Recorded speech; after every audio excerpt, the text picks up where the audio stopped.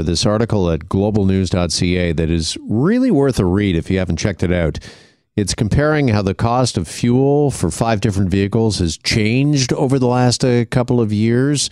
I don't know whether or not you want to read this because it might make you cry, but there's several really interesting facts. For example, a 2022 Honda Civic sedan. They look at this back in June of 2020. It cost you on average $47.36 to fill. Last year, in June of 2021, that was up to $62.70. Here, this June of 2022, it now costs you $95.95. So that is quite a spike in 2 years, from $47 to roughly $95 to fill the Civic, the Honda Civic sedan. The other one that really caught my attention in this article is the pickup truck, the Ford F-150 XL. If you had one of those back in June of 2020, it cost you roughly $87.87 to fill. Last June, $116.31. And this June, $178. So again, in 2 years, it's gone from $87 to $178, nearly a $100 increase to fill the tank. For more on this, here's our friend Kenneth Bocour, host of the EV Revolution Show on YouTube, who joins us now. Hey, Kenneth, good afternoon. And these numbers, that's just a couple of examples. I mean, they really are eye-opening when it comes to gas and combustible engines. Well, good afternoon, Jeff. Thanks for having me on. They absolutely are. You know, basically, we've doubled the cost to fuel up a vehicle through petrol over the last couple of years. It's almost bang on to double. So those numbers are exactly what I'm hearing from owners who are, you know, maybe thinking of electrification, and they're telling me, you know, it's costing me $150, $200 for a fill-up now. Yeah, well, could you give us some comparables just off the top of your head? When we look at the F-150 now costing roughly $178 to fill the tank, I immediately think of the new F-150 Lightning, which has just been released by Ford. Do we know how much it costs on average just to charge it, fill it up? Well, if I use an Ontario off-peak, like overnight charging rate that we could plug in with a level 2 charger at home and to charge up the F-150 Lightning, it's probably going to be about double to triple of what it would cost my Model 3. And my Model 3 costs about $5 to $6 to get about, an 80 to 90% charge on that. So even if we say $15 to $20, and that would probably be high on that F-150 Lightning, that's most likely what it would cost you to charge that up overnight in your home. Wow. Okay. That is a huge difference, $20 to $178. Absolutely. Is the mileage, do we know, Kenneth, is it roughly the same between the combustible engine of the F-150 and the Lightning? Do you get the same sort of range or mileage on a fill-up?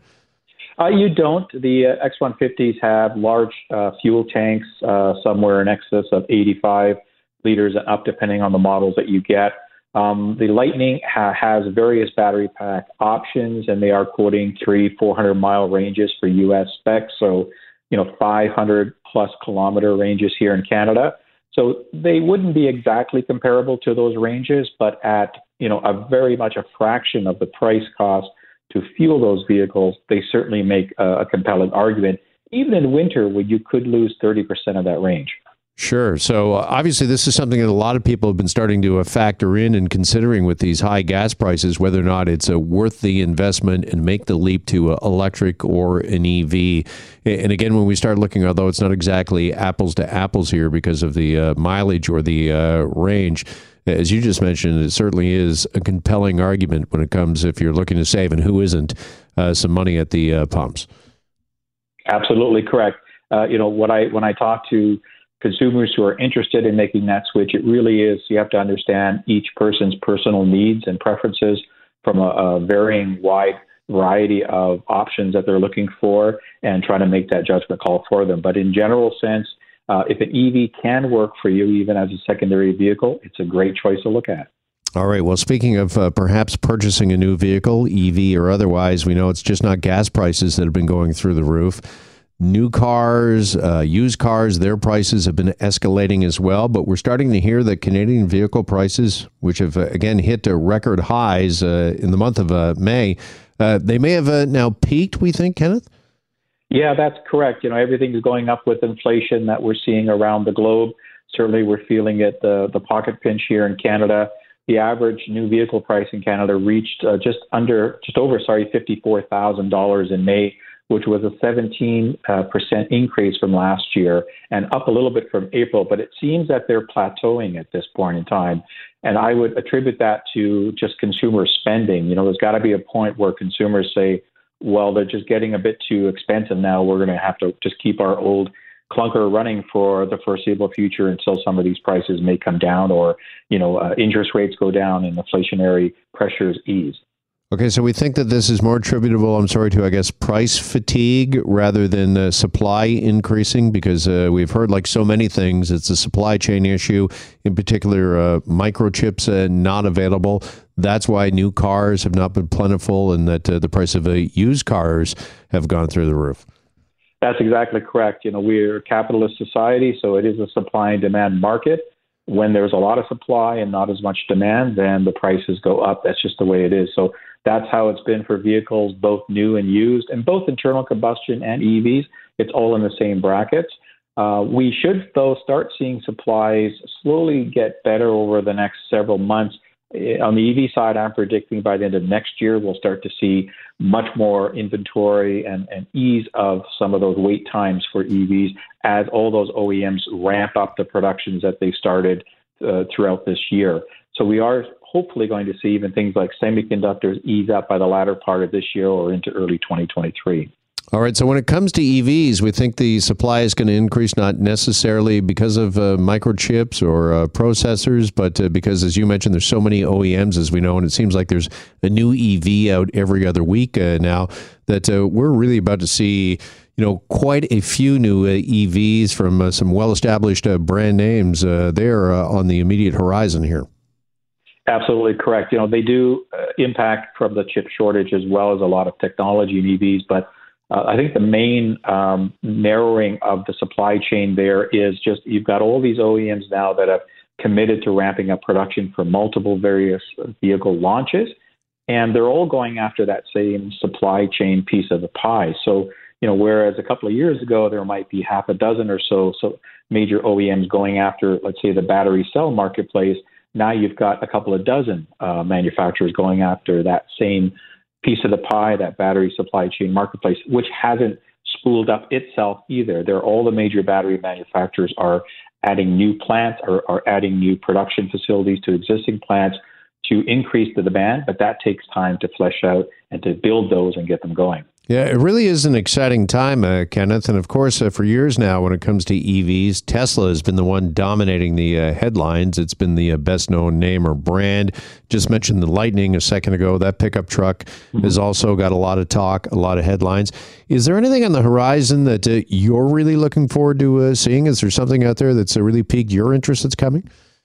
Well, I'm very strong on GM. They've made some big commitments and they put some huge spending out there to increase their EV footprint. They have this all-in strategy for most of their platforms. I think their Silverado EV pickup truck coming in 2024 will do just as well with the Ford F-150 because there's a dedicated owner base for GM. I'm excited about that. I think the Cadillac Lyriq, which is just starting production as we speak, I think that's going to do well in that luxury marketplace where it's at. We have some other contenders, like we have this company from Vietnam called VinFast coming to Canada with some more affordability aspects to their product that seem to be well built, well constructed, and offer compelling EV choices. So I think those are strong candidates, not, of course, to rule out Toyota and Subaru as well that share this platform. Toyota's first all-V entry. I think there's a lot of Toyota fans out there with great build quality. They build good cars. We'll just have to see how that fares into the market and how they price it and things like that. So those are some of the ones that I'm really excited about for this year. All right. Just finally, I want to mention Apple because they had some big announcements earlier this week when it comes to their products. But they also announced, and we know that our vehicles, Kenneth, they're really just as much as they are cars, they're rolling pieces of technology anymore. And Apple has announced they're going to do a bit of an even deeper dive into autos with their software. Yeah, we're used to the Apple CarPlay, which lets you, put maps on the screen, play music, respond to messages, and some of those Apple functionalities. But in their latest iOS 16 release, they're talking about this Apple Car dashboard. And basically, they're looking to replace the entire digital instrumentation cluster with an Apple look and feel and display functionality. And that's a pretty big deal for people that want that. What I've seen from Apple is they tend to simplify, what the screens look like, give owners the more prevalent information that they want rather than adding a lot of clutter. And by what I've seen in the initial releases of pictures and some of the information, it does look pretty good. And a lot of the OEMs do back and want to integrate with Apple. All right, some exciting stuff on the horizon, as we mentioned. Kenneth, appreciate the time as always. Thank you so much for this. We'll talk again soon. Thanks for having me on. Have a great day. You too. Kenneth Bocour is host of the EV Revolution Show. You can find on YouTube. Hi, it's Shauna, and I might be a bad parent because my kids think French fries are vegetables. Hey, it's Ryan, and I might be a bad parent because I went out for wings when my wife was in the hospital after giving birth. Johnny here. I might be a bad parent because in my house, the tooth fairy gives pocket change. But we're not alone. Len emailed us and said his 6-year-old daughter's Tarzan moment going from love seat to lazy boy by curtains made him more proud than any dance recital. And Andy left his 2-year-old at the rink. All right, guys, I'm sure we're not alone. Like Andy's kid. For stories and confessions like this, make sure you check out our podcast. It's called Bad Parents, and it's available wherever you get your podcasts. I left a glove at the rink.